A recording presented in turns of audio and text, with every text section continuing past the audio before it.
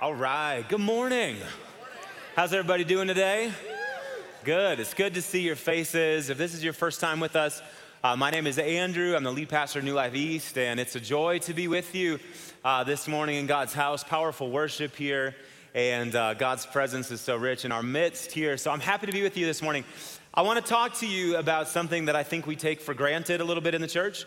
I'm going to talk about worship this morning, and I want to talk about how our worship, when we get together, when we sing praise to God, how that is a sign of the kingdom of God. Look at this text from Mark chapter 16. This is as Jesus is getting ready to ascend into heaven. He's with his disciples one final time, and he said to them, "Go into all the world and preach the gospel to all creation. Whoever believes and is baptized will be saved, but whoever does not believe will be condemned." Verse 17. And these, everybody say it real loud. And these signs will accompany them that believe. And then Jesus goes on to list a whole bunch of signs that will accompany the believing community as they go out and preach the gospel to all creation. So you say, well, Andrew, that's all great and wonderful and everything, but what really is a sign? Like, help me understand what a sign is. Surely you're asking that question. It is road trip season. I love summertime for the road trip. How many of you have taken a road trip yet this summer? Have you done one yet? Yeah? Give it up for the road trip. We love the road trip. It's such a beautiful thing. Golf clap for a road trip. You don't like road trips? Man, I love road trips. I love getting out there and hitting the road and stopping at the gas stations and the summertime sun and all that. It's just so beautiful. And one of the things that you see a lot when you're on a road trip is you see a lot of signs. That's right. And some of those signs are telling us about where we're going, right? Say things like, Denver, 80 miles, or Topeka, 200. Nobody goes to Topeka, do they, in the summer? Sorry if you're from Topeka. But the signs, Minneapolis that way, Des Moines that way, California that direction. So what's a sign doing in that case? The sign is, it's giving you direction. The sign is pointing to where you're going. But signs can do more than that. A sign also lets you know where you are. So I'm born and raised central Wisconsin, so every summer we go home to Wisconsin. In about a week here, we'll hit the road and we'll head up there. And I love getting to Wisconsin. When you cross the Mississippi River, there's this big wooden sign that looks like the state of Wisconsin, and it says, "Welcome to Wisconsin," as the signs say. Do we have any Wisconsinites in the house this morning? Come on. Like a critical mass of Wisconsin. We're gonna have revival this morning. Amazing.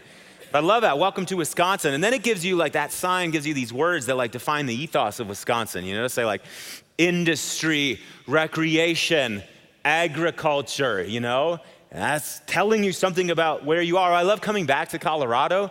See the Colorado sign, "Welcome to Colorado," and it's colorful Colorado, right? And so it reminds me, I'm in this place, Colorado, that I love so much. The one sign that I really don't understand, and I hate to be offensive to anybody here, but the Nebraska one.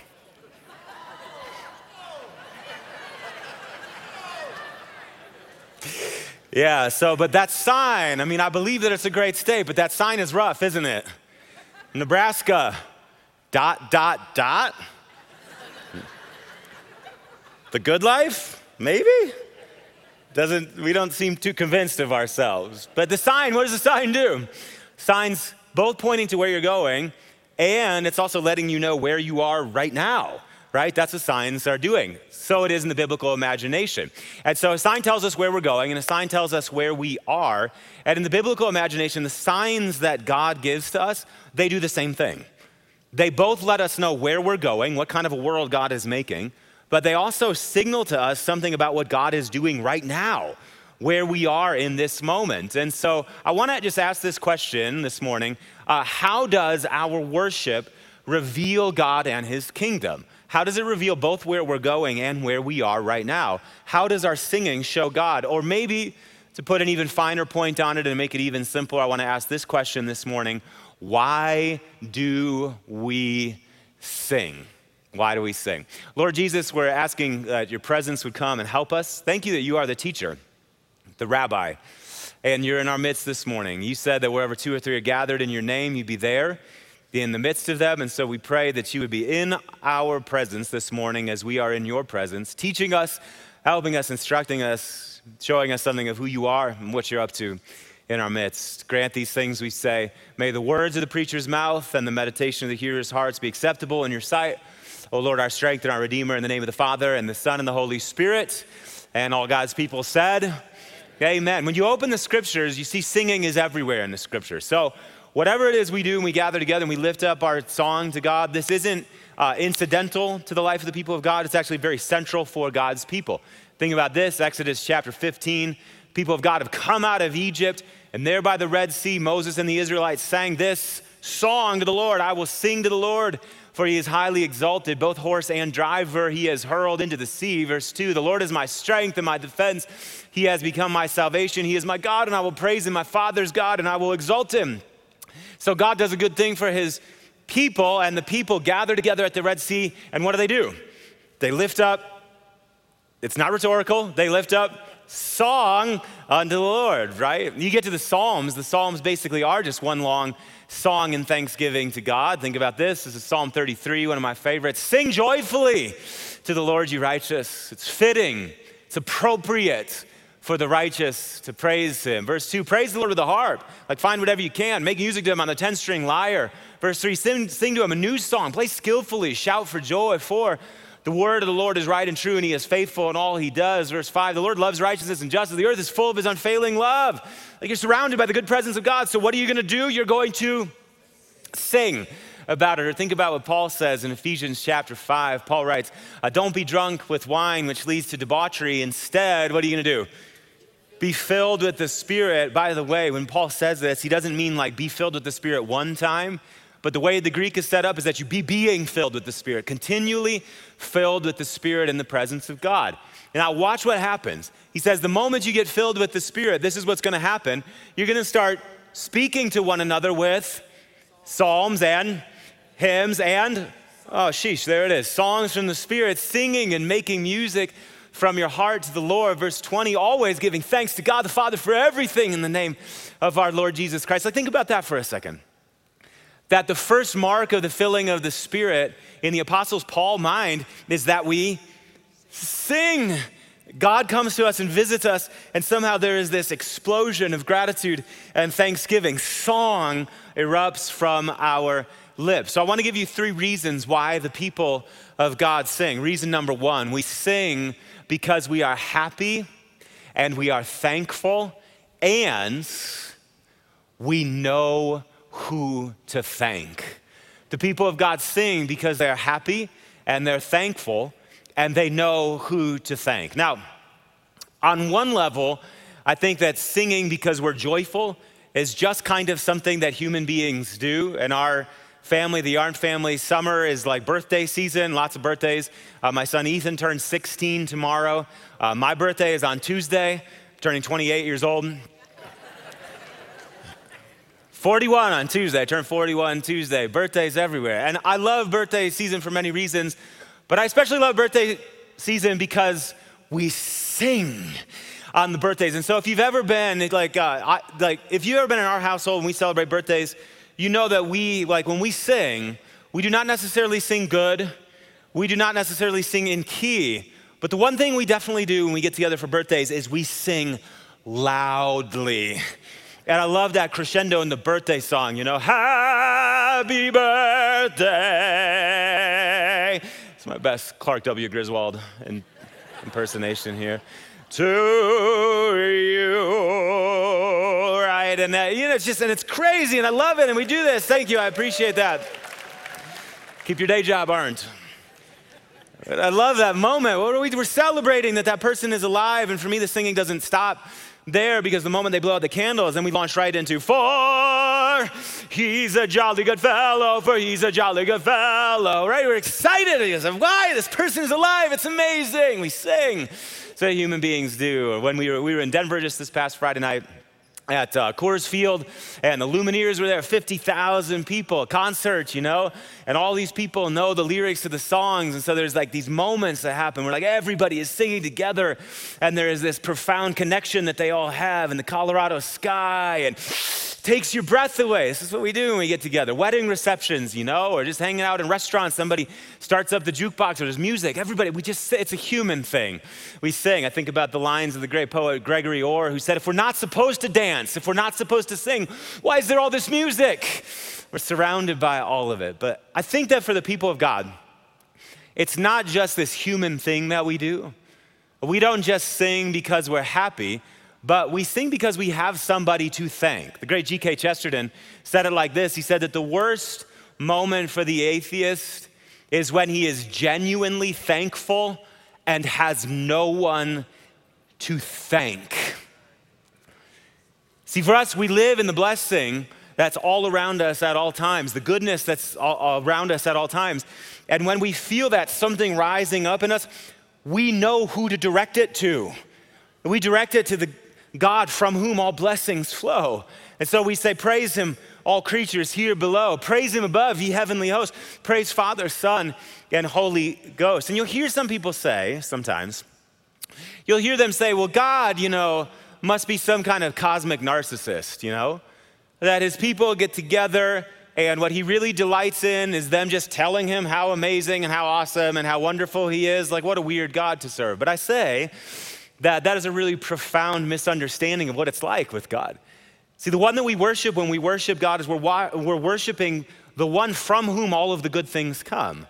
And therefore, there is this appropriateness to our giving thanks. I think about my kids over the years when they've done things that are amazing or just outstanding. A lot of times I'll go and I'll get them a little gift card to their favorite restaurant or their favorite thing, and I'll tuck it in a card and I'll put it on their bed and I'll just let them know in that card I'll write, I see you and I love you and I'm so proud of you. Keep up the good work.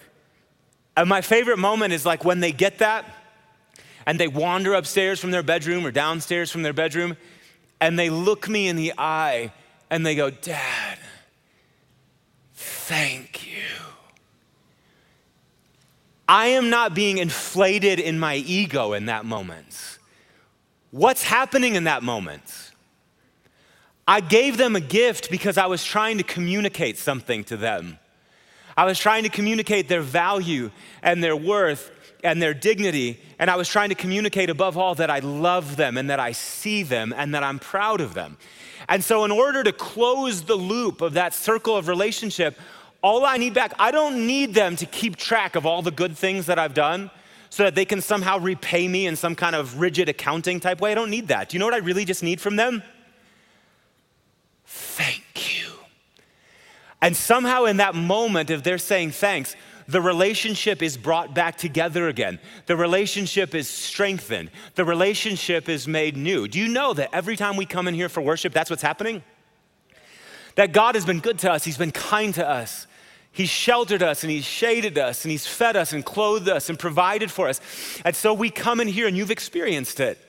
That you come into the house of God for worship and all of a sudden you start lifting up your joy and your song and your gratitude to the Lord, and something of his presence begins to steal into your life, your heart. And there is this like coming together between the human heart and the divine heart that strengthens us and makes us alive. Why do we sing, brothers and sisters? We sing because we're happy and we're thankful and we know who to thank. And when we say thank you, it closes up that circle of relationship. We're strengthened in our relationship with God. But I want to say to you something else. That sometimes when we come into the house of God for worship, we're not just sort of uniformly happy and thankful and buoyant and everything was wonderful. Sometimes when we come into the house of God for worship, we feel broken inside. And we're carrying heaviness and pain and hurt. And we're asking hard questions about where God is and what he's up to. And if I went through this thing like this, what does that say about who God is? And so we don't just always come in here happy and thankful. Sometimes we come in here in a different state. Why do we sing then? Number two, I want to say to you that we sing in order to inhabit the truest truth when our hearts are heavy and sad and fearful. We sing not just because we're happy and thankful, but we sing to inhabit the truest truth when our hearts are heavy and fearful and sad. Think about this, what the prophet Isaiah says to the people of God. Isaiah chapter 54, The people of God have just been through this season where their national life was ripped to pieces. The Babylonian army came in and it tore the temple down and it tore the palaces down and set fire to the city. And hundreds of tens of thousands, the people of God were hauled off into exile. Their life together, all that they hoped for, was laying there shattered. And Isaiah rises up in the middle of this, Isaiah chapter 4, and he says what? I'm gonna, again, not rhetorical. What does he say there? It's right there. Does he tell the people of God? What does he say to do? Sing. And he characterizes them in such an apt way. He says, sing, barren woman, you who never bore a child. Burst into song and shout for joy, you who were never in labor, because more are the children of the desolate woman than of her who has a husband. Says, well, wait a minute now. Wait a minute. Like everything that we longed for has been ripped to pieces, but our national life has been shattered. All that we longed for out of the future, it's laying here in rubble. And now, Isaiah, you have the audacity to stand up in the middle of that moment and say, sing, O barren woman, because more are the children of the desolate woman than of her who has a, Isaiah, how can you say these things to the people of God? Well, where do you get off saying these things to them? And isn't it in some ways kind of cruel? Here they are carrying around their grief and their hurt and their anguish. And Isaiah is saying, hey, you better start singing. Why? Why? But I think Isaiah has good reasons for saying that. I think that Isaiah knows that the moment you begin to sing, all of a sudden you start to experience hope. The hope that pulls you into the future. Our colleague here at New Life Church, Glenn Pacquiao, has done some wildly good work in the area of worship.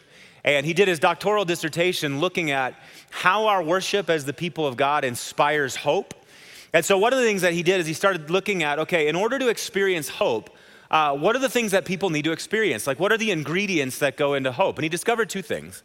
That if you want to have hope, hope really is the addition, it's the putting together of two things. You can put the next slide up on the screen. Hope is agency plus pathway. Everybody say agency? And say pathway. And hope is agency and it's pathway. You're like, this is a lot of thinking for the morning, Arndt. Can you just help me out a little bit? Yes, I'm gonna give it to you. Hope is agency plus pathway. What do we mean by agency? Agency is the ability to do something about your situation, okay?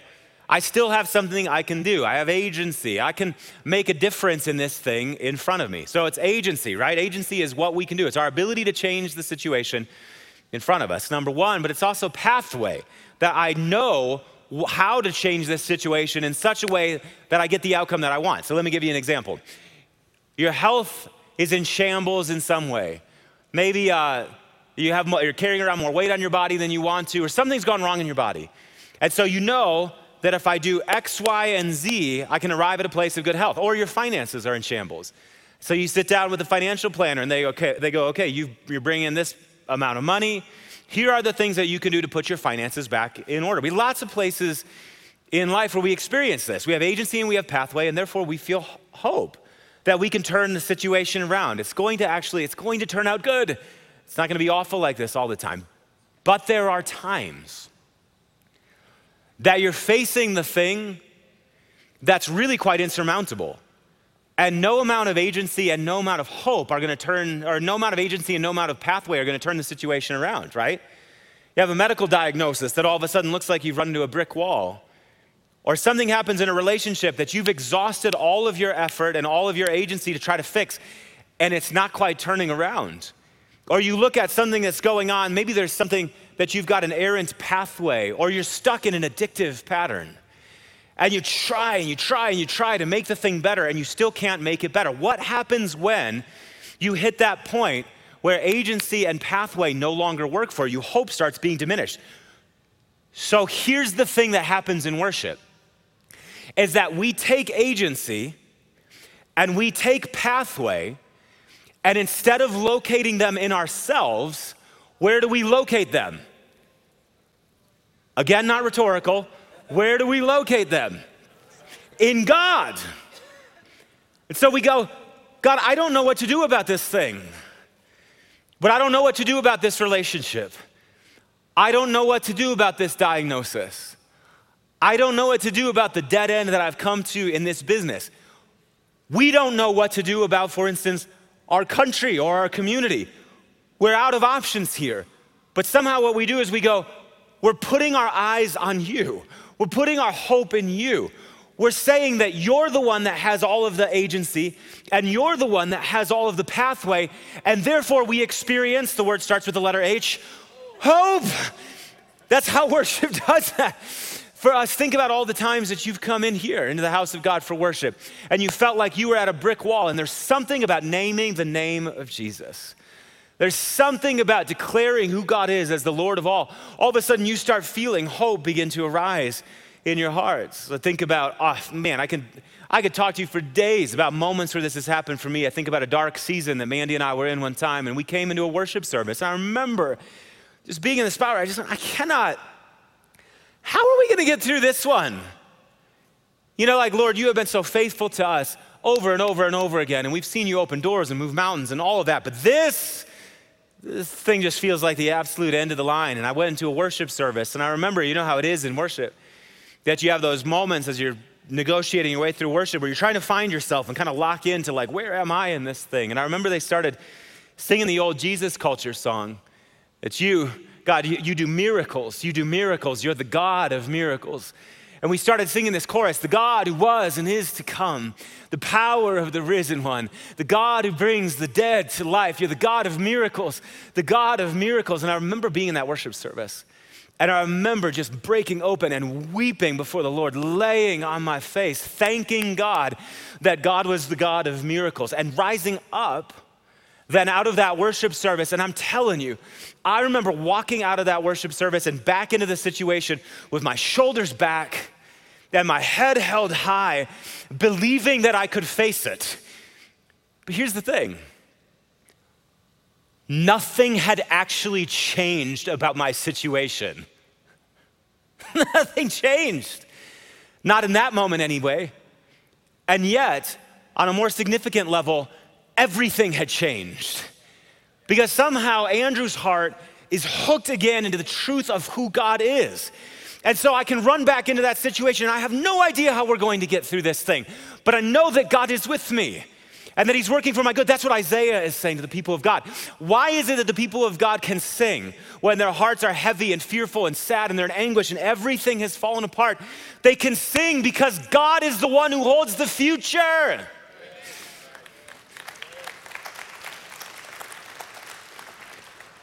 And Israel doesn't need to know a thing about how they're gonna get to the future.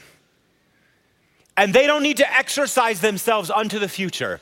Do you know what they need to do? They need to sing their way into the future. Brothers and sisters, that's what we do when we come together, is that we keep singing the God who was and is to come, the power of the risen one. We keep singing of the God who came among us in the flesh of Jesus and will return again in glory to judge the living and the dead, and his kingdom will have no end.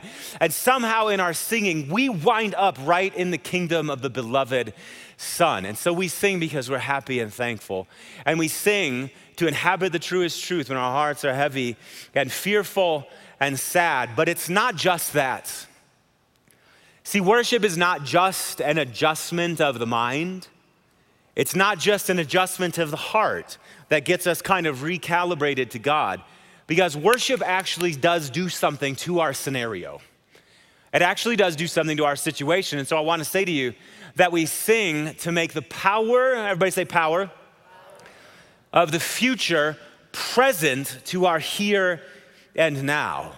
We sing to make the power of the future present to our here and now. There's something about worship that opens up the door for the right-making power of God to come into our moment and begin to make those things right that sin has made wrong. I think about the great story of Paul and Silas in the book of Acts chapter 16. I'm sure you're familiar with the story.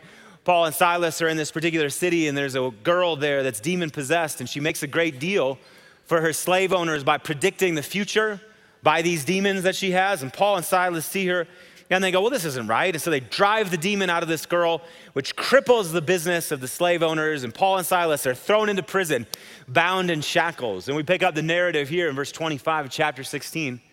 Scripture says that about midnight, Paul and Silas were praying, and what were they doing? The same one, the Apostle Paul, who said, don't get drunk with wine, which leads to debauchery. Instead, be filled with the Spirit, speaking to one another in psalms and hymns and spiritual songs. That Apostle Paul, when he found himself in the deepest place, the darkest place, bound with chains, what is he doing? He's not complaining about his situation. He's not belly aching about his situation, nor is he working on an escape plan with Silas. Hey, Silas, if we wait until the jailer guy is asleep over there, maybe you can go and smuggle the keys somehow, and we can get out. They're not doing any of those things. They're sitting there in this deep, dark dungeon, and they're praying and they're singing hymns to God, and the other prisoners were listening to them. Verse 26, suddenly there was such a violent earthquake that the foundations of the prison were shaken, and at once, what happened? Prison doors flew open and everybody's chains came loose, and Paul and Silas go walking out of that place. Not before, by the way, that all of their listeners, all those hearers, including the jailer and his family, are converted and they turn to the Lord. Guys, what I'm saying to you this morning is that Christianity is not just us getting together and rehearsing a bunch of ideas about God. That's not what this is. When we get together, we're not just singing to kind of like remind ourselves of these things, and make sure that we've got kind of our doctrinal ducks in order, and that's what we do when we sing. That's not what it's about. When we sing, when we get together, what we're doing is we're accessing the living presence of God.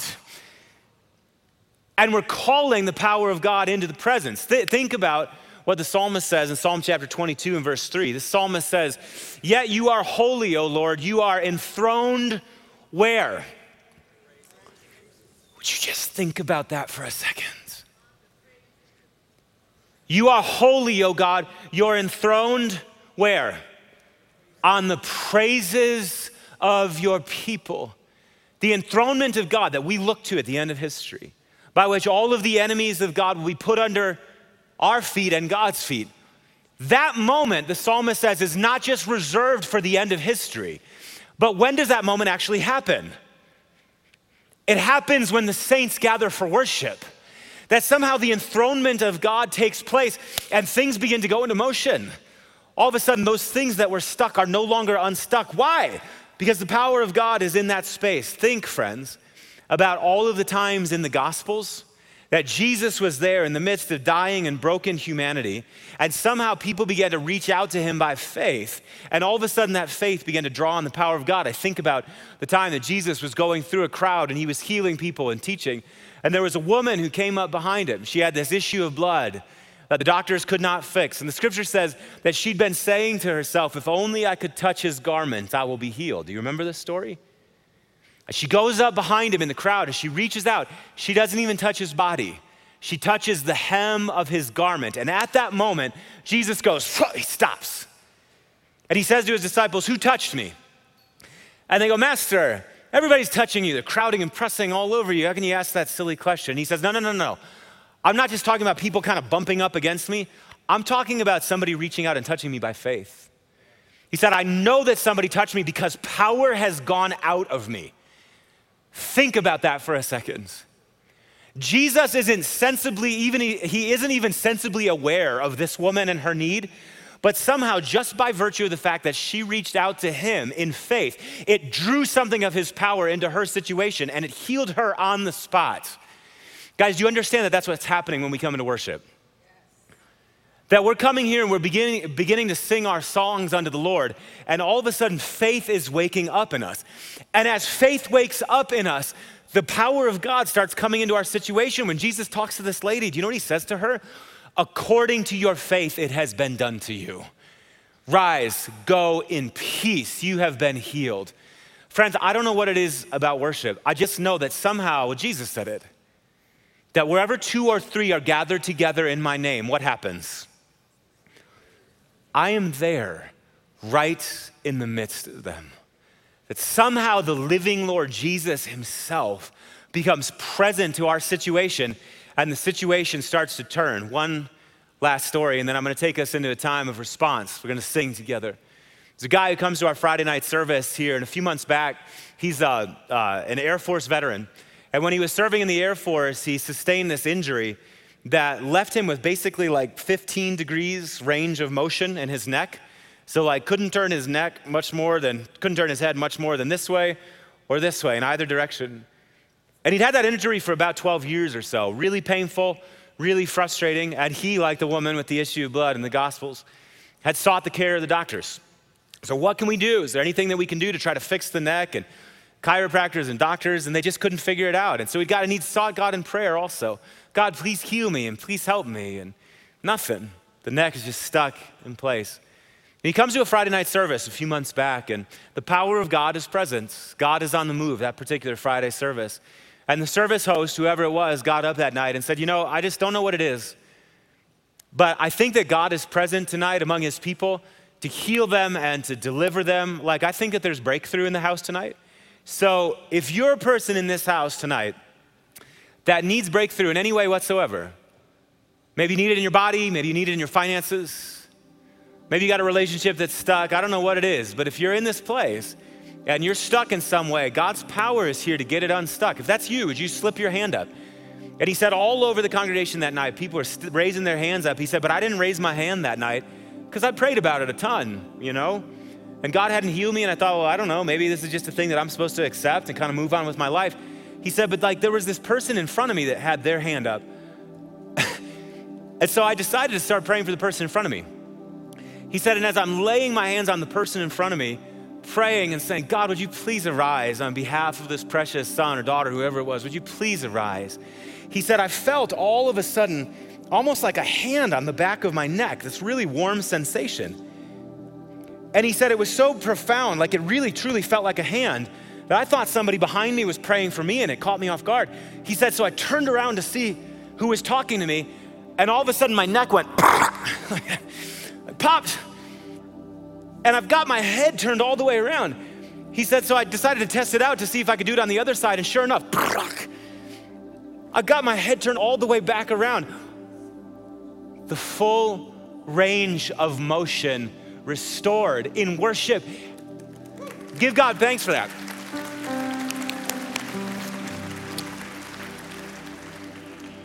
And he wasn't even seeking it. He's just there, exalting God, glorifying God, welcoming God's presence, and then offering himself as a channel for the living presence of God. And somehow it's all healed. He went and saw the doctor. The doctor goes, this is legitimate healing. Full range of motion restored to his neck. Guys, I don't know what your thing is this morning. I don't know what you're stuck in. I don't know what you're struggling with. I don't know what you're frustrated with. I don't know where it seems like you've come to a dead end.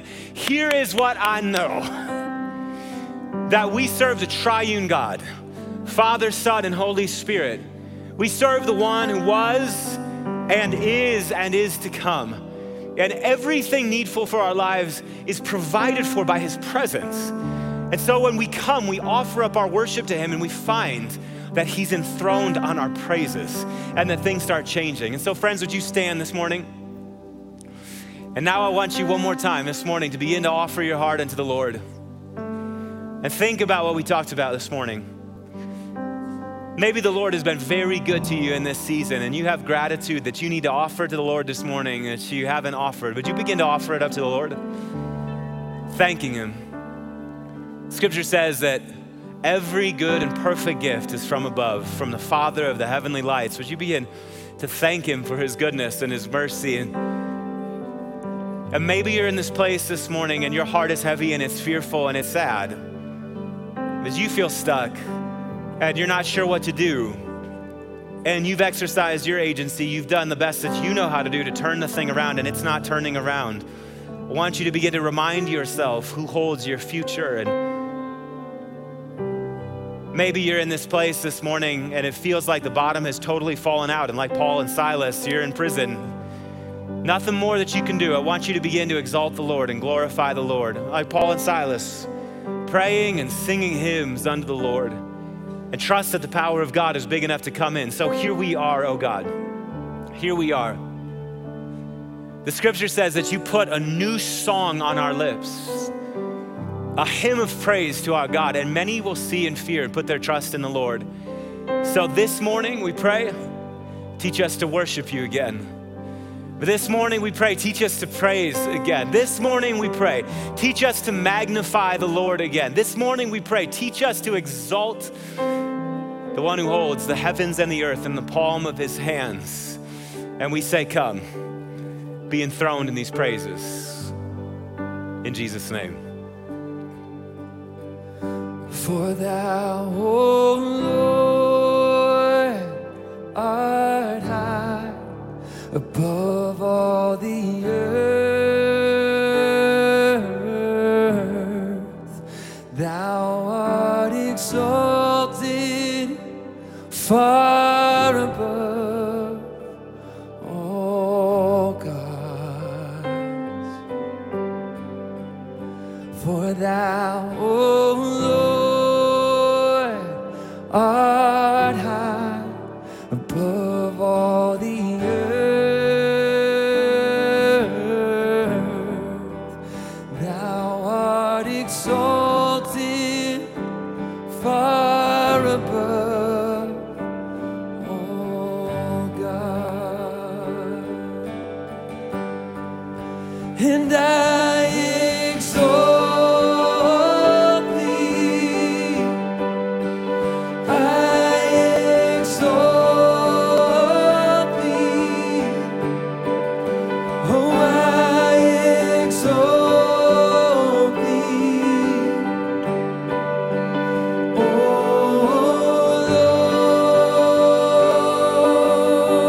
Lord, and I exalt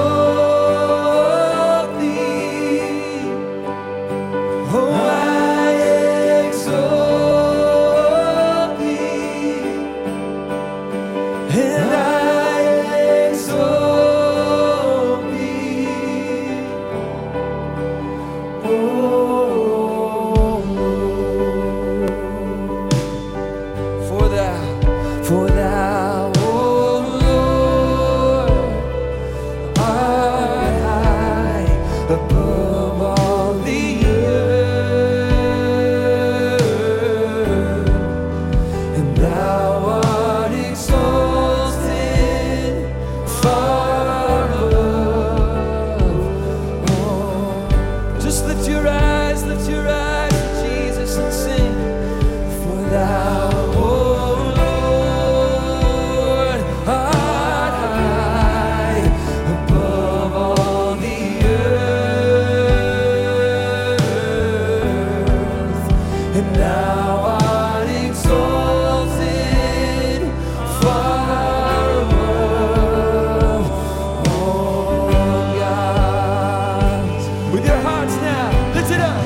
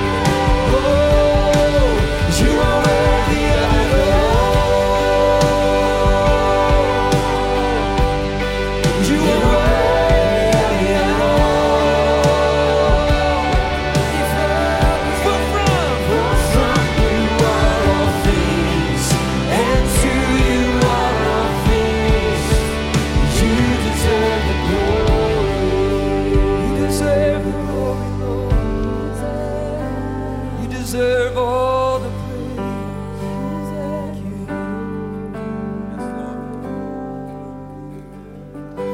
Church, if you could grab your communion elements, you can go ahead and open them up.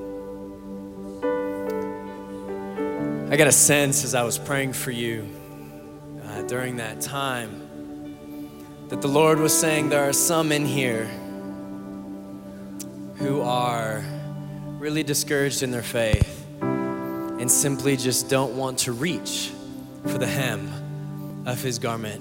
When I was asking the Lord why would that be the case? And I felt him say that there are some in here who have a picture of the way they think I would respond. And you're afraid of that. You're afraid of the way God is going to respond to your circumstance. A.W. Tozer, I love the guy. He has this quote that I think he was a little bit off on. He used to say, he says in his book, The Knowledge of the Holy, that what a man or a woman thinks about God is the most important thing about that person. And though I think that is important, I don't think that's true, because the most important thing about us is not what we think about God, but what God thinks about us. And here's the thing, we wrestle with coming to the Lord because we're struggling in our own agency and we're struggling in our own pathway, as Andrew was talking about there. The essence of the table of the Lord is him saying, your hope is not going to rest in your ability to take care of the situation, your ability to walk it out. It's going to rest in my body and my blood. This is your hope this morning. When you're afraid of how is God going to respond to your brokenness, he goes, this is how. My body and my blood. And so I want to encourage you in faith today, brothers and sisters, that on the night our beloved Savior was betrayed, he took the bread and he looked at his followers and he broke it. I'm going to break that little wafer if you can.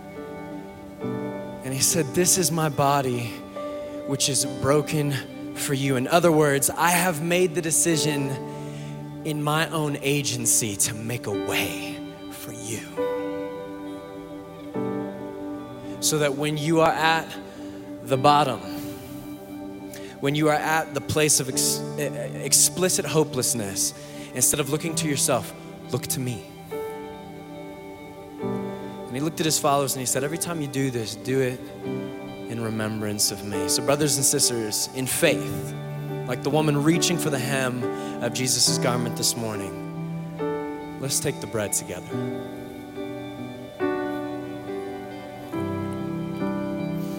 And likewise, he took the cup. And he said, this cup is the new covenant poured out in my blood. I have washed you. I have made you whole. I have made you new. My cross is your freedom. My stripes are your healing. Look to me. I am enough. Every time you do this, do it in remembrance of me. Brothers and sisters, in faith this morning, let's take the cup. And I want to invite you one more time. Let's go ahead and sing in faith with one another. Death could not hold you. The veil tore before you. You silenced the boast of sin and grave. The heavens are roaring the praise of your glory. For you are raised to life again. And you have no rival, you have no equal, now and forever.